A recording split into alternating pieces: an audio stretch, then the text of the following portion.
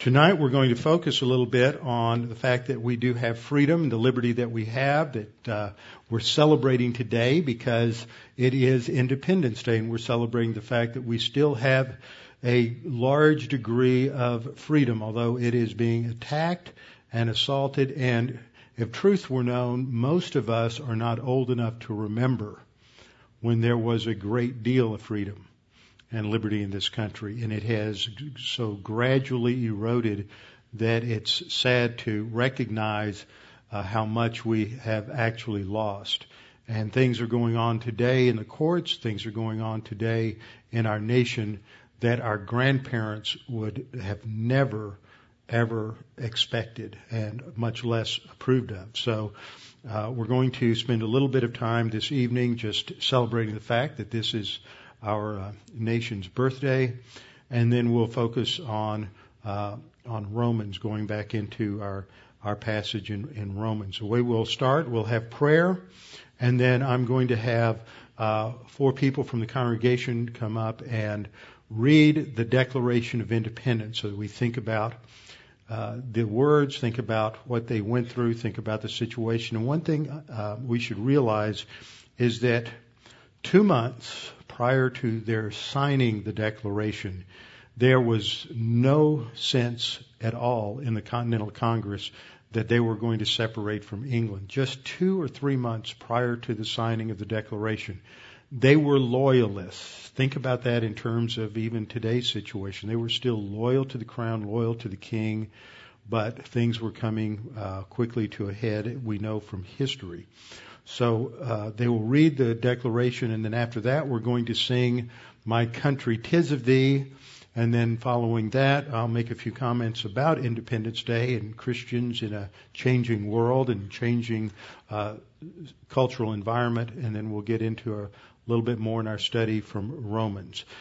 So before we go to the Lord in prayer, we'll have a few moments of silent prayer so all of you can make sure that you're in fellowship, that you have no unconfessed sins in your life, so give you the opportunity to make sure that you are ready to study the Word, ready to concentrate, and resume your forward momentum in your spiritual life where you can enjoy your fellowship with God.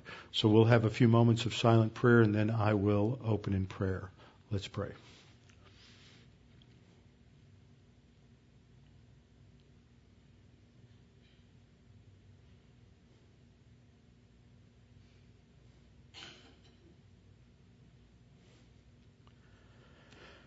Our Father, on this day we celebrate the fact that a unique event occurred some 237 years ago. And that is that the founding fathers of this nation, having met for almost 2 years, came to a radical conclusion: the need to separate from the mother nation that had established these colonies in this continent, and the need to separate because the government in England was no longer submissive to its own laws and was guilty of a number of violations of British law, English common law, and therefore it was necessary to separate. As a result of that, of course, a war broke out, and through that war there was independence was proclaimed after that war had been going on for over a year. Independence was finally proclaimed, a decision reached after much discussion, much calculation, and a realization of the need to establish something distinct in terms of the kind of government that we had here in this nation. And that was the birth of one of the greatest nations of all of history, if not the greatest nation, because it was grounded in freedom and a recognition that the rights that we have are rights that are not given by the crown, not given by the president, not given by Congress, not given by any human government, but that these are rights that are inherent in being a human being created in your image. And Father, we have enjoyed tremendous blessing and privilege because of that, and because in this environment the Word of God has flourished over the decades and over the last couple of centuries, but sadly in the last generation or two, it has fallen on fallow ground. And Father, we recognize that when a nation turns its back on you and turns its back on truth, that prosperity quickly evaporates, freedom is lost, and it is not long before a nation that is enslaved to its sin nature is enslaved politically and civically as well. And so, Father, we pray that there might be a reversal. We pray for pastors in this country who will boldly and courageously proclaim not only the truth of your word, but how that applies to government and how that applies to the responsibilities of each individual citizen. And we know, Father, that ultimately liberty is grounded in what Jesus Christ did on the cross. And there he purchased our true freedom, freedom from sin. And this freedom led to, eventually, to the greatest experiment of political freedom in all of human history. Father, we pray for us as a church, as individual Christians, that we might never take for granted the wonderful freedoms that we have, the wonderful privilege that we have to sit under solid teaching of your word and to see how you work in our lives. And we pray that tonight you will help us to focus and concentrate on our study and that we might be spiritually enriched and strengthened as a result of our study of your word. We pray this in Christ's name. Amen.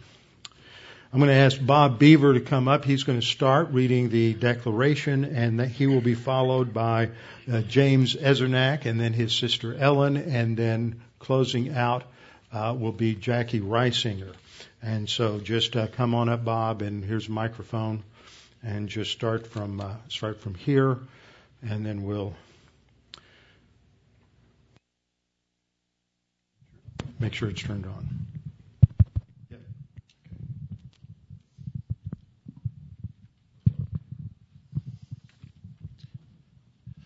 Declaration of Independence. In Congress, July 4th, 1776, the unanimous declaration of the 13 United States of America.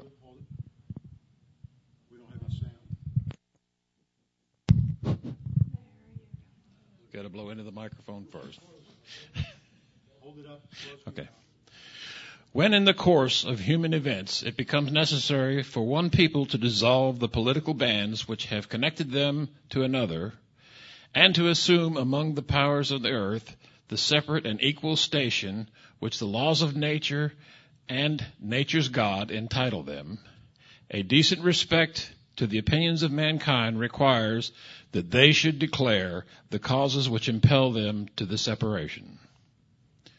We hold these truths to be self-evident, that all men are created equal, that they are endowed by their Creator with certain unalienable rights, that among these rights are life, liberty, and the pursuit of happiness, that to secure these rights, governments are instituted among men, deriving their just powers from the consent of the governed, that whenever any form of government becomes destructive to these ends, it is the right of the people to alter or abolish it, and to institute new government, laying its foundation on such principles and organizing its powers in such form as to them shall seem most likely to affect their safety and happiness.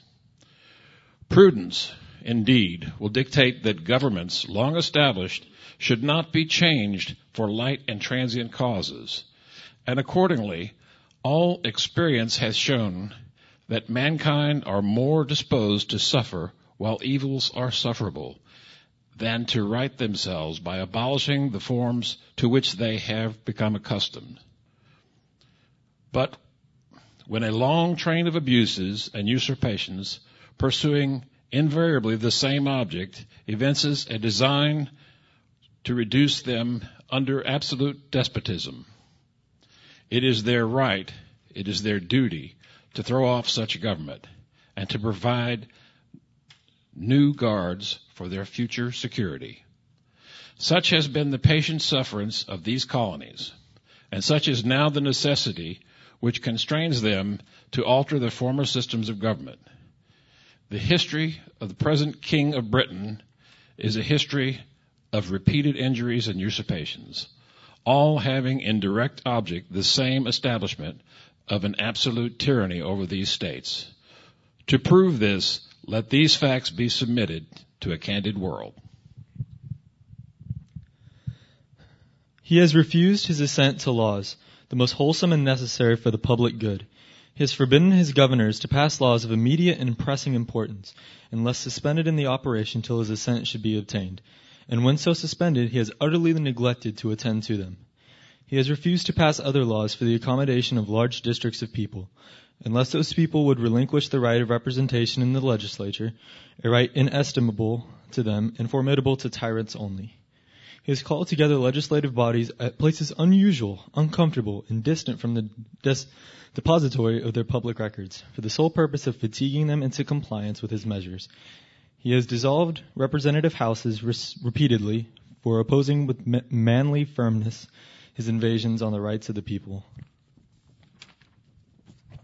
He has refused for a long time after such dissolutions to cause others to be elected, whereby the legislative powers, incapable of annihilation, have returned to the people at large for their exercise, the state remaining in the meantime exposed to all the dangers of invasion from without and convulsions within. He has endeavored to prevent the population of these states for that purpose, obstructing the laws for naturalization of foreigners, refusing to pass others to encourage their migrations hither, and raising the conditions of new appropriation of lands. He has obstructed the administration of justice by refusing his assent to laws for establishing judiciary powers.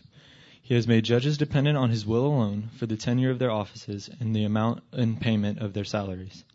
He has erected a multitude of new offices and sent hither swarms of officers to harass our people and eat out their substance. He has kept among us, in times of peace, standing armies without the consent of our legislatures. He has effected to render the military independent of and superior to the civil power. He has combined with other laws to subject us to a jurisdiction foreign to our Constitution and unacknowledged by our laws, giving his assent in their acts of pretended legislation.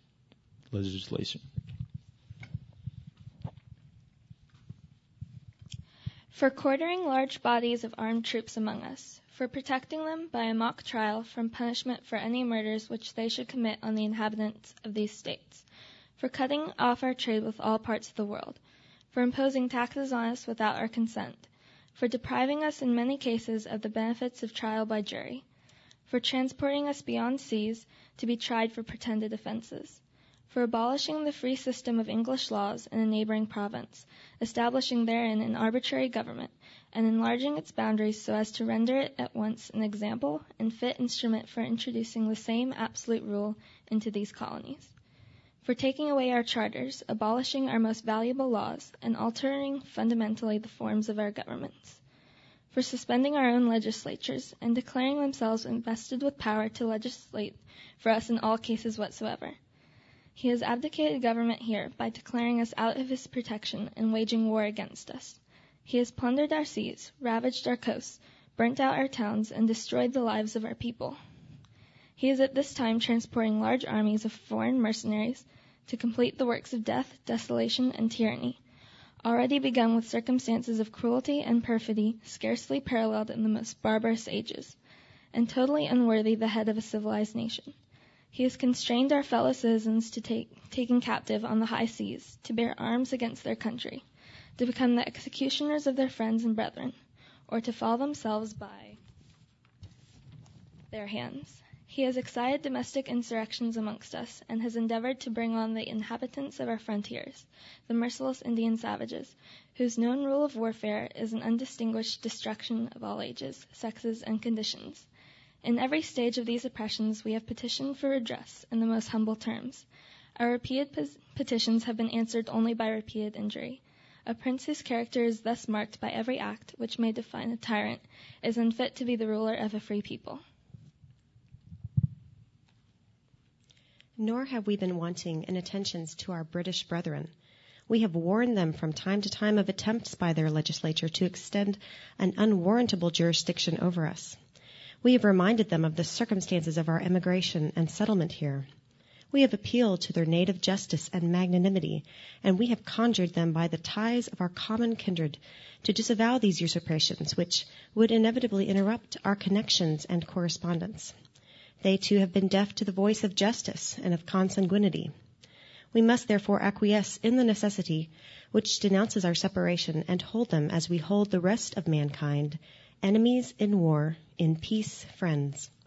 We therefore, the representatives of the United States of America in General Congress, assembled, appealing to the Supreme Judge of the world for the rectitude of our intentions, do in the name and by authority of the good people of these colonies solemnly publish and declare that these united colonies are, and of right ought to be, free and independent states, that they are absolved from all allegiance to the British Crown, and that all political connections between them and the state of Great Britain is and ought to be totally dissolved, and that as free and independent states they have full power to levy war, conclude peace, contract alliances, establish commerce, and to do all other acts and things which independent states may of right do. And for the support of this declaration, with a firm reliance on the protection of divine providence, we mutually pledge to each other our lives, our fortunes, and our sacred honor.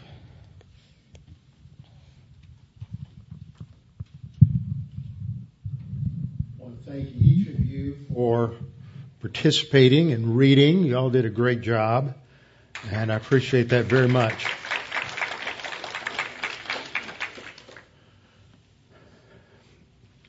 Actually, Independence Day is not today.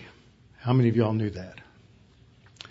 The actual signing and approval of the Declaration of Independence was on July the 2nd, and John Adams made a very famous statement about that this day will live on in celebration, and he said that in a letter to his wife Abigail the next day. It's a little ambiguous as to which day he is describing, whether it's the 2nd or the 3rd, but it wasn't the 4th.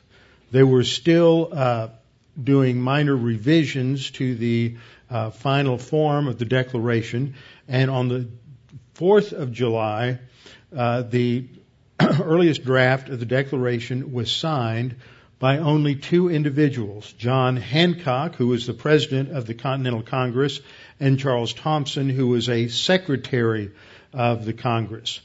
4 days later, on July the 8th, several members of Congress took the document, read it aloud from Independence Hall, proclaiming liberty to the city of Philadelphia, after which the Liberty Bell was rung. The inscription on the Liberty Bell came right out of the Scripture. It came from Leviticus chapter 25, verse 10, proclaim liberty throughout the land and to all the inhabitants thereof. The colonists in America were deeply immersed in Christian theology, and there were just a few Jews in the land, in the colonies at the time, but they played a significant role during the War for Independence, some of whom raised significant amounts of money for the support of the Continental Army. Although most, if not all, Americans were influenced by some form of Christianity, all were influenced by a Judeo-Christian worldview. Often today, people overstate the case in trying to claim too many of the founding fathers as Christians. I'm not sure how many were actually born again, but that doesn't matter whether they were actually regenerate, whether they had a clear understanding of the gospel. What matters is that they thought in terms of a biblical worldview. That's how the culture trained them. That's how they grew. That's how they were educated. There have also been a number of statements made. You've heard some recently, I'm sure, that some very large percentage of the signers of the Declaration of Independence were ministers of the gospel. I think that's stretching the meaning of the term. Many of the schools in America at that time were founded in order to train men for the gospel ministry. Harvard, Yale, Princeton, Dartmouth, Columbia, many others were founded for that very purpose. Although by the time of the American War for Independence, they had expanded their curricula quite a bit. Nevertheless, if anyone attended those universities, they were well trained in the Scripture. Men such as James Madison studied under John Winthrop, a Presbyterian minister who was very much a part of the signing of the Declaration of Independence. and was influential in the thinking.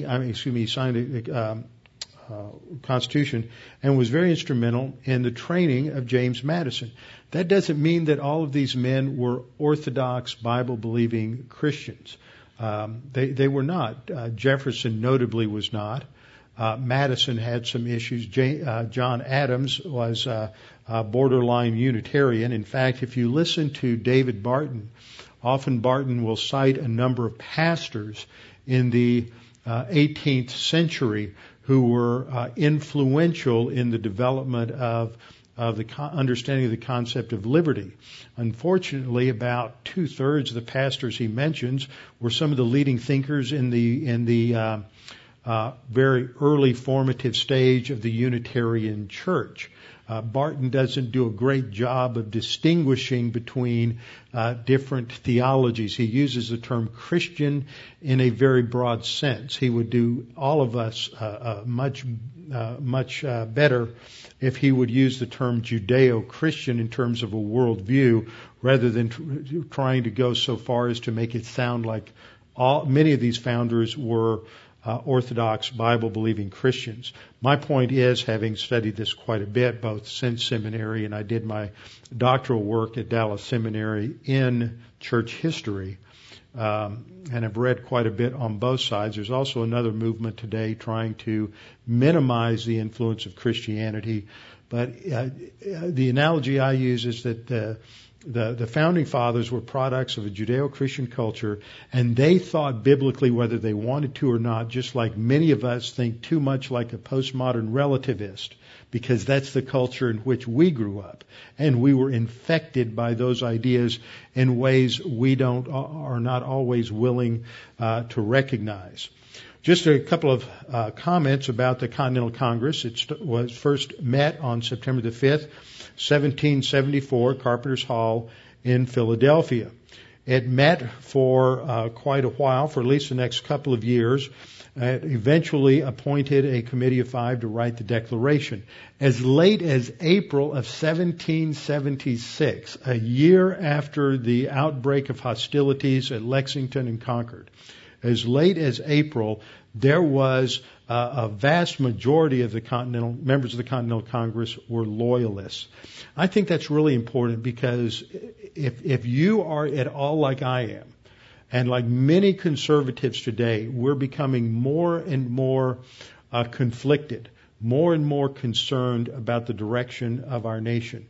As we watch what has happened in the courts and in the culture over the past 50 years, we see that beliefs that we held near and dear, that were considered mainstream American values and ideals 50 years ago, are now being declared over and again as being unconstitutional.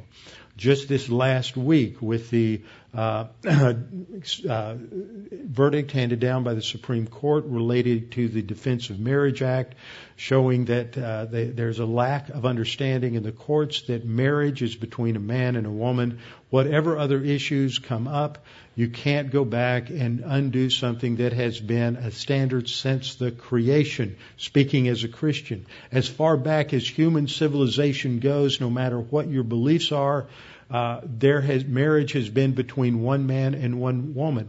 No empire, no civilization, no culture has ever legitimized any form of homosexual marriage. It's never been done. There is a reason for that, and that is because we understand this is the essence of marriage. Now, there may be other issues, cultural issues, business issues, some legal issues related to same-sex partners, different things like that, but you can't call it marriage. These terms are not fluid, they're not flexible, they're not up for grabs. But see, that's what happens when you come out of a postmodern environment. Words don't mean anything anymore. You're free to redefine your meanings however you see fit. And so once you start changing things, then it has it's a domino effect in hundreds, if not thousands, of unintended consequences, because words don't mean what they mean anymore. And once you start changing the meaning of words, then you can't count on anything. There's no stability. It erodes the very foundation of law. And what has happened that we have witnessed in our lifetime is such a degradation of vocabulary and meaning that we who are Christians, who believe in the Constitution and who believe in the Declaration of Independence as these were intended by the founders, feel that we are being declared unconstitutional in our beliefs. And so this puts us in a difficult situation. And I think that one of the things that we need to come to understand is that there really is a difference between being a patriot and being a loyal citizen. I think this is something we need to think about, because in my thinking, a patriot is somebody who is a gung-ho advocate of their nation. They're willing to go into the military. They're willing to give their life for the freedoms, for the policies, and for the positions of their national government. I'm not willing to die for this nation anymore because of what they are espousing. And I'm not sure I can encourage others to do that. If I were called upon to go fight in the military, I would. That's the difference between being a gung-ho patriot and being a loyal citizen. I see that as a distinction. A loyal citizen is someone who follows the principles of Romans chapter 13, that we're obedient to our government. But that doesn't mean I am a full-bore advocate of this government as it is being redefined and has been redefined over the last 20 years. I feel like I have been declared unconstitutional by the Supreme Courts over the last 30 or 40 years. My opinions and my beliefs are not wanted. Basically, Christians, keep off the grass. That's the mentality. Now, does that mean that we should just fold our hands and close up our tents and go home? No, it doesn't. We have responsibilities as citizens of this nation to be involved.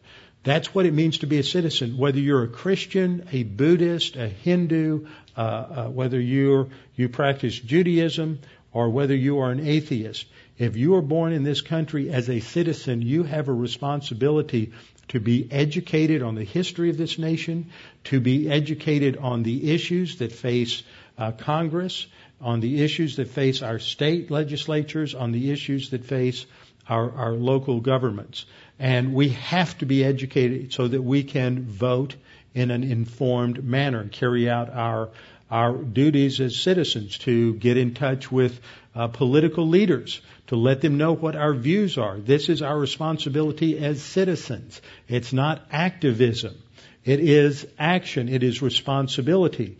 When you get engaged in illegitimate action, where you're involved in illegal action, that's when it crosses the line. But we have to. I think there's a comparison here with the founding fathers, is that they were still loyal to England while they were at war with England, and unwilling to separate. And I'm not advocating war, any kind of rebellion, anything like that. I'm simply making the point that because of the actions of our government, we have been put at odds with the government we have, as Christians, we have strongly supported since the founding of this country. Without Christianity, we would not have had the freedoms that we have. And so this is still our country. But I think we, as Christians, need to wake up that this isn't the country of the 1920s. It's not the nation of the 1940s or the 1950s. It is a whole new world. And we can't have the same attitudes and values and blinding patriotism we once had, because it's been redefined right out from under us.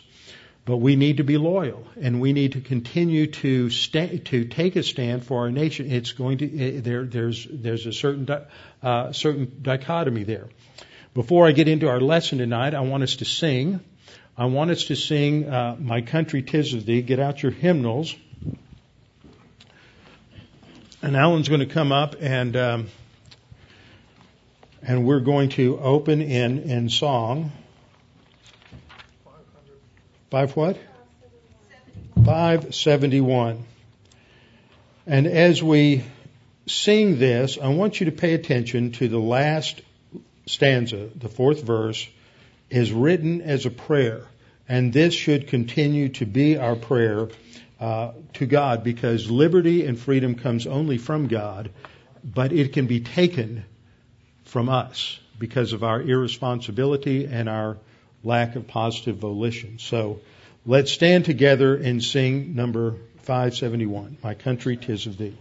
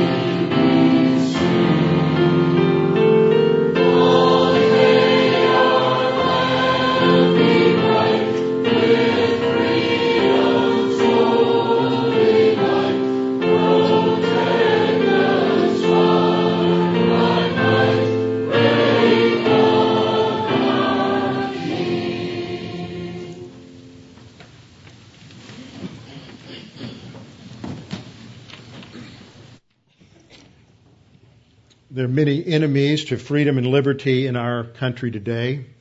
They're enemies of Christianity as well, and if they had their way, they would completely remove all Christians and influence of Christianity from every aspect of our culture.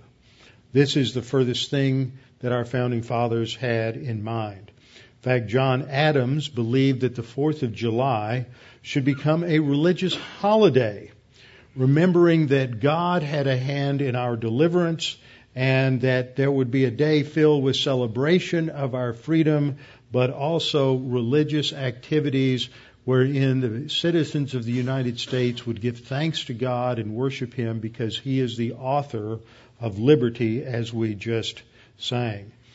His son, John Quincy Adams, later a president of the United States, was also very much involved in the activities of the American War for Independence. In 1837, when he was 69 years old, he was asked to give a speech about the founding of our nation and the Declaration of Independence at Newburyport, Massachusetts. And he began that address with a question. He said, "Why is it, friends and fellow citizens, that you're here assembled? Why is it that entering on the 62nd year of our national existence, you've honored me with an invitation to address you?" Well, the answer was obvious because he was one of the few that was left who was a witness to the events surrounding the birth of our nation. He went on to say and to ask them, why is it that next to the birthday of the Savior of the world, your most joyous and venerated festival returns on this day? So in the early decades of our nation, the 4th of July, Independence Day, was venerated second only to the day where we celebrated the birth of our Savior. This shows that in the thinking of the founding fathers, that Christianity played a very large role in in the recognition of freedom. Our founding fathers realized that freedom was built upon individuals taking responsibility for their lives and their actions. It wasn't the government's responsibility to take care of them or to give them a security blanket from cradle to grave. It was the responsibility of the government to make sure that they were free, that they had their rights were recognized, as we read in the opening of the Declaration, that they were given by their Creator, a phrase that our president usually drops when he quotes from the opening of the Declaration of Independence. I've heard him several times, and he ignores the fact that the Declaration says that we were endowed by our Creator with these rights. The right to life, the right to liberty, and the right to happiness. No, it doesn't say that, does it? It says the right to the pursuit of happiness. The government doesn't make you happy. The government's job isn't to make us happy. It is to stay out of our way so that we can pursue happiness. My favorite T-shirt is one I picked up at a gun show several years ago. And on the back of it, it says, "Liberals evolved from monkeys. Constitutionalists were endowed by their Creator." That says it all. The Declaration is embedded within a Judeo-Christian worldview. The language that's used there, even though it's not the language that we read in theology books and things of that nature, but it is a language that in their generation resonated with a belief in a Creator God and a belief that our rights as human beings emanated from that God, were given by that God, and because we were created in His image and likeness. This is one reason why there's such a debate over creation versus evolution. If evolution wins as a worldview, which it is doing, then it eviscerates the meaning of the opening of the Declaration of Independence, because there's no Creator to endow us with rights. And so all of these things work together as an assault upon the nation. Well, according to John Quincy Adams, Christmas and the 4th of July, Christmas and Independence Day, were intrinsically connected. And the founders understood that because they took the precepts of Jesus Christ, which came into the world as a result of His incarnation, and then they incorporated those principles from the Old Testament, from the Torah, like the passage I cited earlier that was written on the Liberty Bell from Leviticus 25:10. And our founders understood that liberty was ultimately grounded in a recognition of the individual's responsibility to God. And if that was lost, then the nation would become immoral. That a nation could not preserve its liberty on the foundation of immorality. And yet, part of what we have seen over the last 50 years with the various court rulings that have taken any kind of influence of Christianity out of the schools, from the removal of prayer. A lot of different things you can say about that particular court decision. For one thing, the prayer was actually written by the New York School Board, and it wasn't really the most orthodox prayer. But there was a principle behind it. And that principle was that there was at least recognized by the action of mandating that all school children pray, a recognition that as creatures under the authority of God, we were dependent upon God for everything.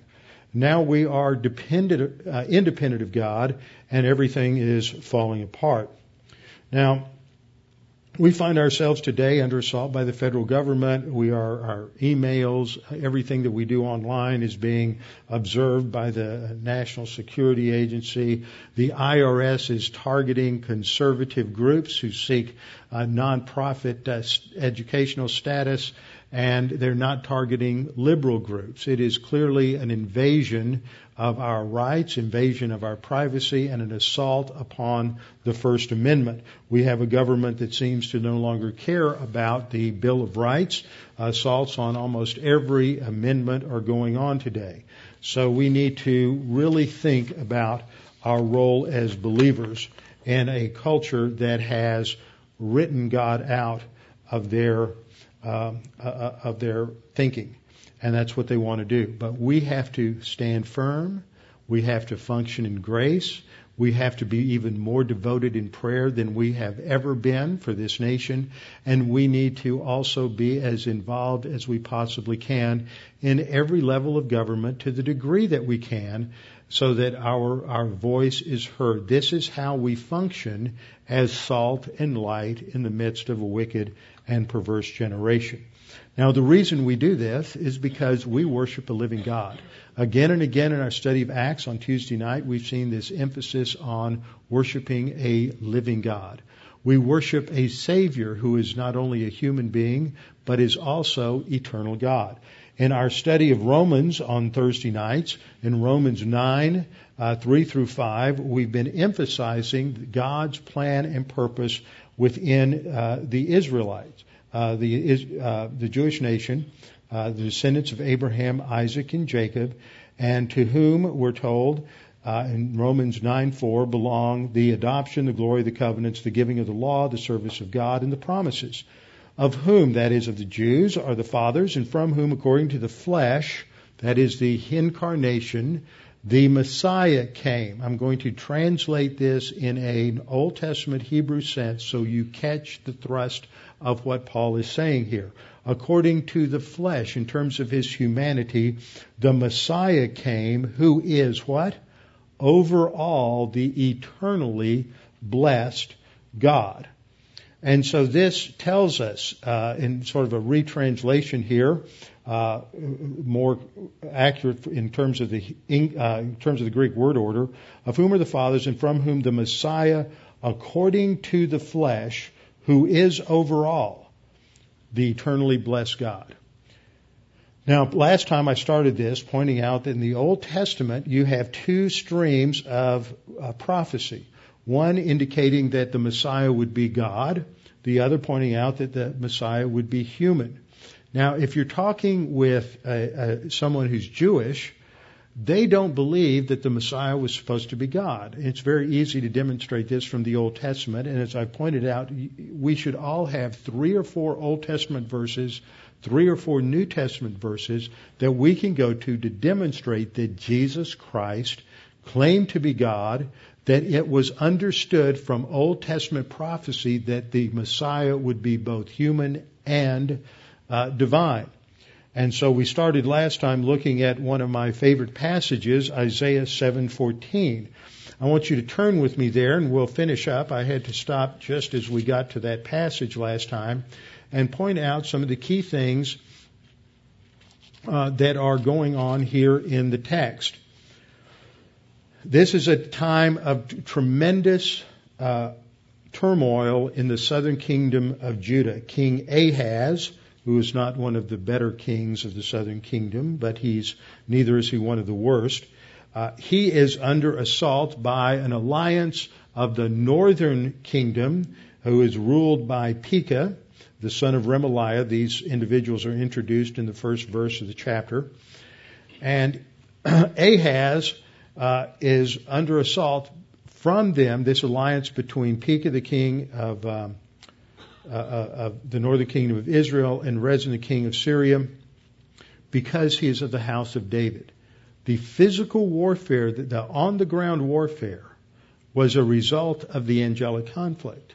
See, what goes on the ground, whether we see it, understand it, and today we don't have a divine interpreter, we don't have a prophet to tell us what's going on in terms of the Middle East, what changes? I mean, 5 days ago we never would have anticipated that Morsi would be taken out of his position as president of Egypt by the military in Egypt, and that the Muslim Brotherhood would be under assault. The Egyptian military is sending out teams to arrest members, especially the more radical members of the Muslim Brotherhood. It's in tremendous turmoil. The whole Middle East is under tremendous turmoil. When I go on these various trips that I've gone on the last couple of years, sponsored by different groups, going over to Israel, we are given one lecture after another by different Middle East experts. And even from day to day on these trips, the situation on the ground changes. It's extremely fluid in Syria. Nobody knows what's going on. And our government, to its eternal shame, is making available weapons to the rebels in Syria who are allied with Al-Qaeda. Now remember, we're the country that was attacked by Al-Qaeda on 9/11, just 12 years ago, and now we're giving weapons to an Al-Qaeda alliance in Syria to overthrow us. We don't have any business getting involved at all. It's their problem. It's a Syrian problem. It's not our problem. There are no U.S. interests there. We have a president who backed Morsi, and now he is radically embarrassed, and should be, because of the opposition from the Egyptian people. I've seen various articles and pictures related to actions in Egypt, where many Egyptians blame Obama and the United States. But we have to take that with a grain of salt, because whenever anything happens, they're going to blame the United States no matter what. They're going to blame Bush. They're going to blame Obama. Doesn't matter who's in the White House. They're going to blame the United States. And part of that is because we get involved in places where we shouldn't. We're trying to manipulate events and control events when we should stay out of them. We have no real vested interest there, and we're too busy trying to pick the winner. And we picked a winner. We picked Morsi. What a loser. Now he's gone, and we're embarrassed. This is what happens when governments get involved, are operating on the basis of arrogance. Well, at the time of Ahaz, he's got a problem because he is outnumbered and overwhelmed by this northern alliance between the northern kingdom of Israel and the Syrians. And so they're going to attack. But the real issue, as I pointed out last time, is that they are making an assault on the house of David. Now, remember, the background here is that God has made a covenant with David that there will be a king who will sit forever on the throne of David. The house of David will not be taken away from Judah. And so this is a direct assault. We see this in verse 6. I pointed it out last time, where as Isaiah reveals the conversation between the king of Israel and the king of Syria, what they're saying is, let us go up against Judah and trouble it, and let us make a gap in its wall for ourselves, and set a king over them, the son of Tabel. They want to replace the house of David with someone they can control, someone not loyal to God. But God says in verse 7, it shall not stand, nor shall it come to pass. This is a promise to Ahaz. He is under threat. He may lose his country, lose his throne. He would be something like Morsi, but he's not going to be. God says, no, you're not going to lose your throne. You're not going to lose the country. In fact, this is the beginning of the end for both Damascus and the northern kingdom. Within 65 years, the northern kingdom will be destroyed by another country. So that prophecy is in verse 8. And so then we come down to the core prophecy starting in verse 10. The Lord, in addition, spoke again to Ahaz, saying, ask a sign for yourself from the Lord God, from the Lord your God, as ask it either in the depth or in the height above. Now, Ahaz is operating on arrogance. This is a case of a person who's probably a believer, but one who is ignorant of doctrine and rebellion against God, and he's filled with arrogance and pride. And so when God gives him a direct order to do something, he says, no, Lord, I'm not going to do that. I'm too humble. He says, I will not ask, nor will I test the Lord. Well, God just said to do it. So now he's going to get a little bit of a reprimand, verse 13. And Isaiah says to him, hear now, O house of David. Now this is very important to recognize what's going on here, as I pointed out last time. It's significant because in the English you don't get this. This is one of those few times when it's really necessary in an extremely important way to know Hebrew grammar. I try not to make a point out of the fact that you can't understand Scripture unless you know the original languages. The original language usually are necessary in order to expand and refine and tighten our understanding. But in passages like this, you don't even get it in the English when it could have been handled by translators. We do have a plural second person pronoun. It is a very good word. Y'all use it every day. But they don't use it in the translation of the Scripture. That's the word y'all, of course. And it would make it very clear because in verse 13, Isaiah begins to address the house of David. Not Ahaz personally, but the house of David.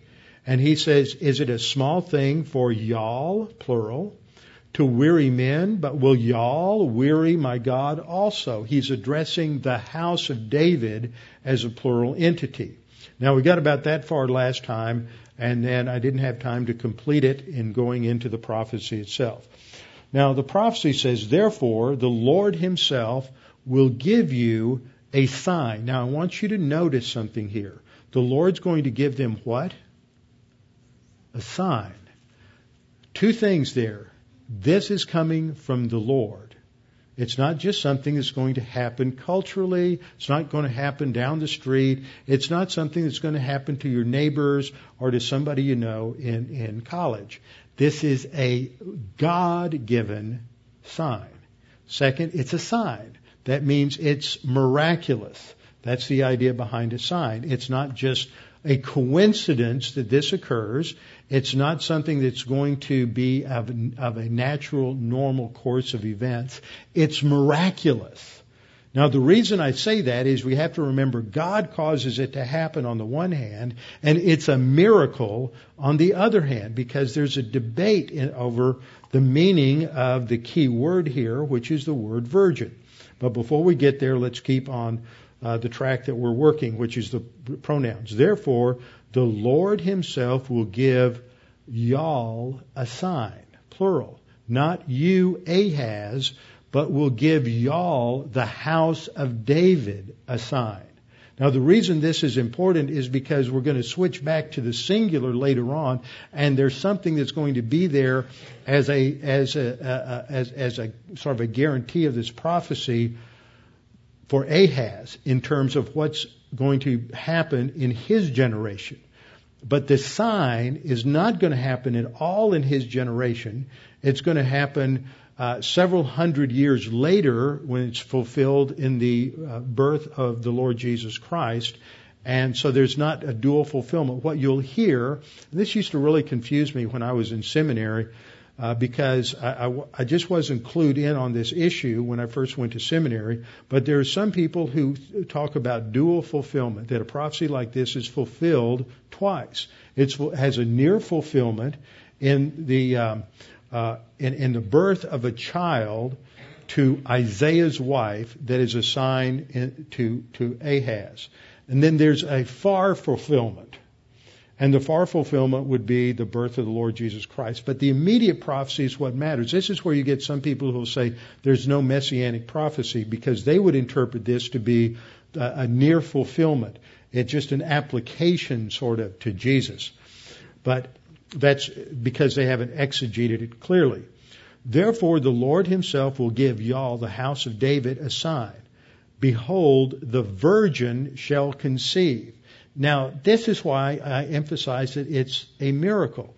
It's the virgin will conceive. Now, there's a couple of things we have to note here. First of all, it's not a virgin. It's not talking about a generic virgin. It's not talking about an indefinite noun here, an indefinite virgin. It is the virgin. And there is an assumption already within Jewish thought that they were tracking a certain promise, a promise going back to Genesis chapter 3:15, that the seed of the woman would crush the head of the seed of the serpent.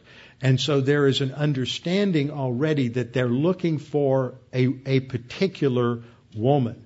And now this is indicated by the use of the definite article here in the Hebrew.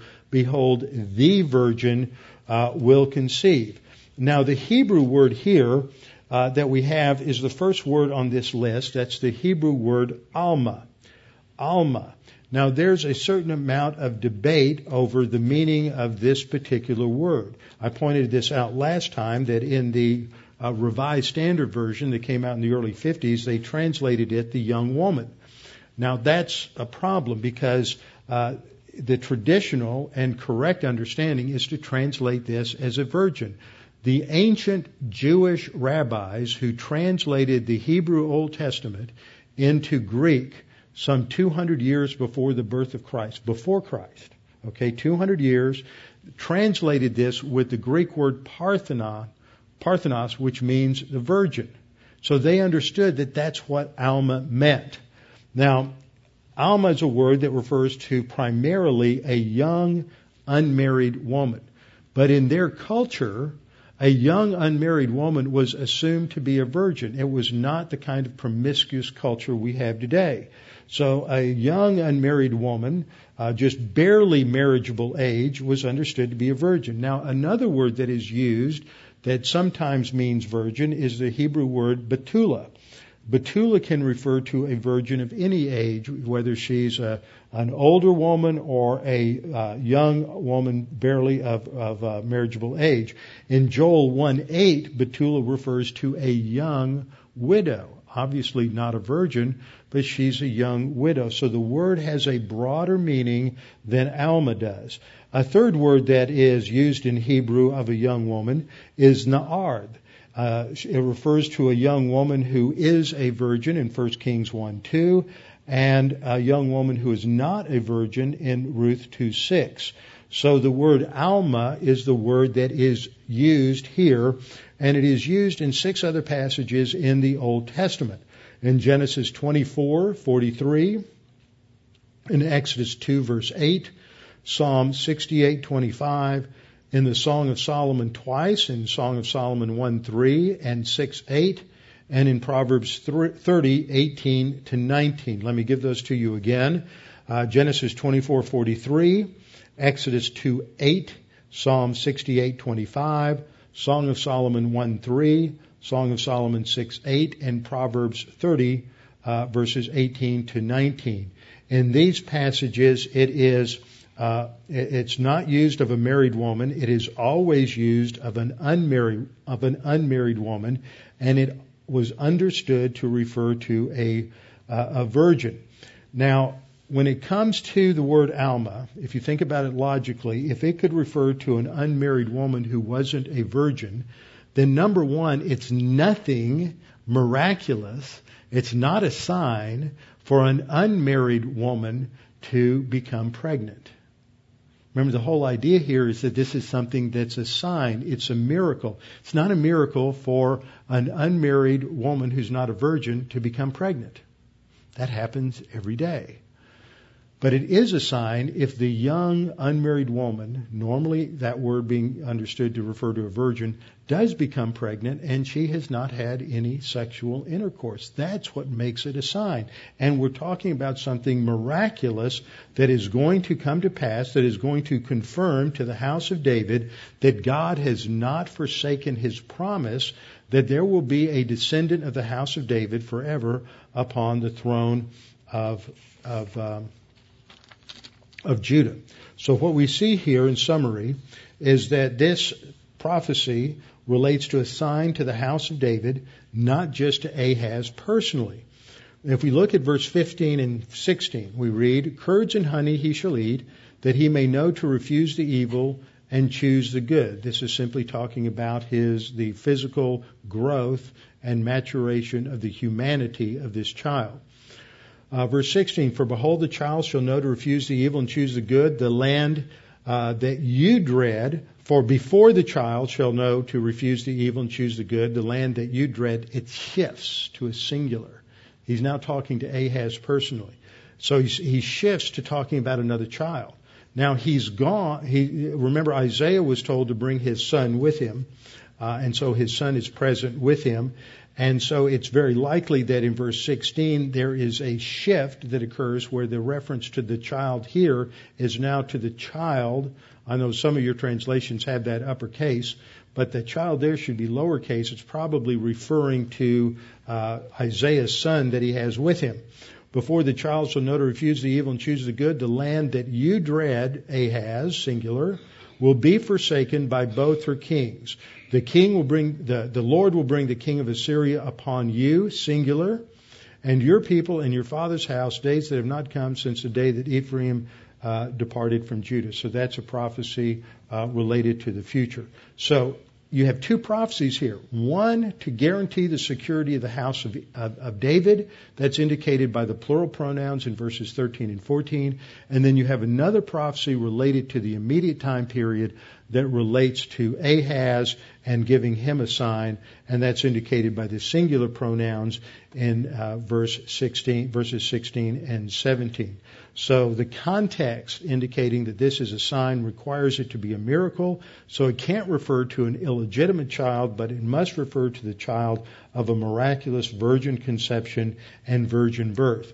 And then we understand from the last part of verse 14, and she will call his name Emmanuel. Now, Emmanuel is a Hebrew name. The last syllable, L, means what? God.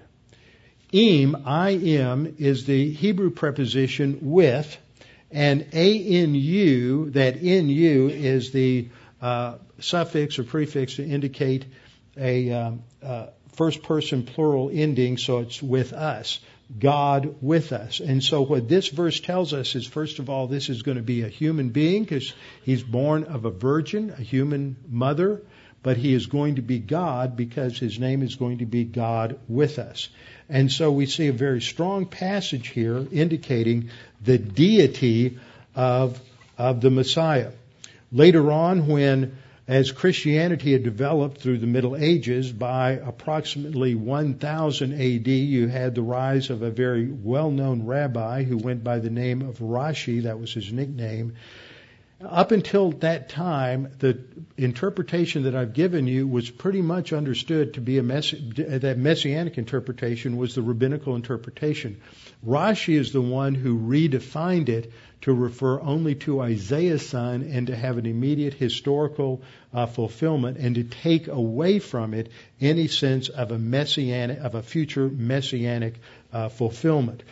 Sadly, one of the things that happened in the history of Christianity is that early reformers under John Calvin, Luther, and others went to Jewish rabbis to learn Hebrew, and a number of them picked up some of these non-messianic interpretations, and they entered into the flow of thought within Protestant theology. Throughout much of Protestant theology, these passages are understood to be clearly messianic with a singular fulfillment in the person of our Lord Jesus Christ. But in recent decades, this course has been reversed, and we find that a number of evangelical scholars today don't really hold to messianic interpretation. But you've been taught better, and you understand. And this is a great passage for you to have under your belt, so that if you're ever engaged in a conversation where somebody makes a statement, well, Jesus never claimed to be God, you can always say, well, wait a minute, the Old Testament expectation was that he would be God. We can look at Isaiah 7:14, he was going to be called Emmanuel, and the next time we'll look at the next couple of verses. So let's go to the Lord now and close in prayer, and after we finish praying, Alan's going to come up, and we're going to close out our Independence Day celebration by singing God Bless America. Let's bow our heads together. Father, we're thankful for this time that we can reflect upon your word, reflect upon the fact that you have a plan, that plan, as far as we're concerned in time, began after the fall with the promise, the prophecy given to the serpent related to the seed of the woman, and that this prophecy was developed down through the ages in many different ways, focusing upon the ultimate fulfillment in the person of the one called the Messiah, the God-man, whom we understand to be Jesus Christ, Jesus of Nazareth. Father, of him, Paul said that we have been set free. He is the one who gave us true liberty. And that spiritual liberty is really the foundation for all other liberty. As we celebrate our freedom, our liberties today that we have in this nation, we know that they are under assault, that they are gradually eroding, in some cases quickly eroding, but we know that our future is in your hands and that we are ambassadors of your throne to this world, and that our focus needs to be upon that and upon the fact that we have a message to all those around us that they desperately need to hear, a message of hope, a message of eternal life, that sin has been dealt with, that there's forgiveness, that there is a path to realization of a relationship with you and your love, and that is through the cross, believing on Jesus alone for our salvation, because he is the promised and prophesied Messiah. Now, Father, as we go to other places perhaps to celebrate our nation's liberty, we pray that we as Christians might have a unique appreciation for what we have in this nation, and that we may never take it for granted, but that every day we pray for it. We pray for our leaders as Scripture exhorts us to do, and we are involved to the best of our ability at every level of our civic responsibility. And we pray this in Christ's name. Amen. What number? There is no. It's not in the book. It's not in the book? Okay. Everybody knows.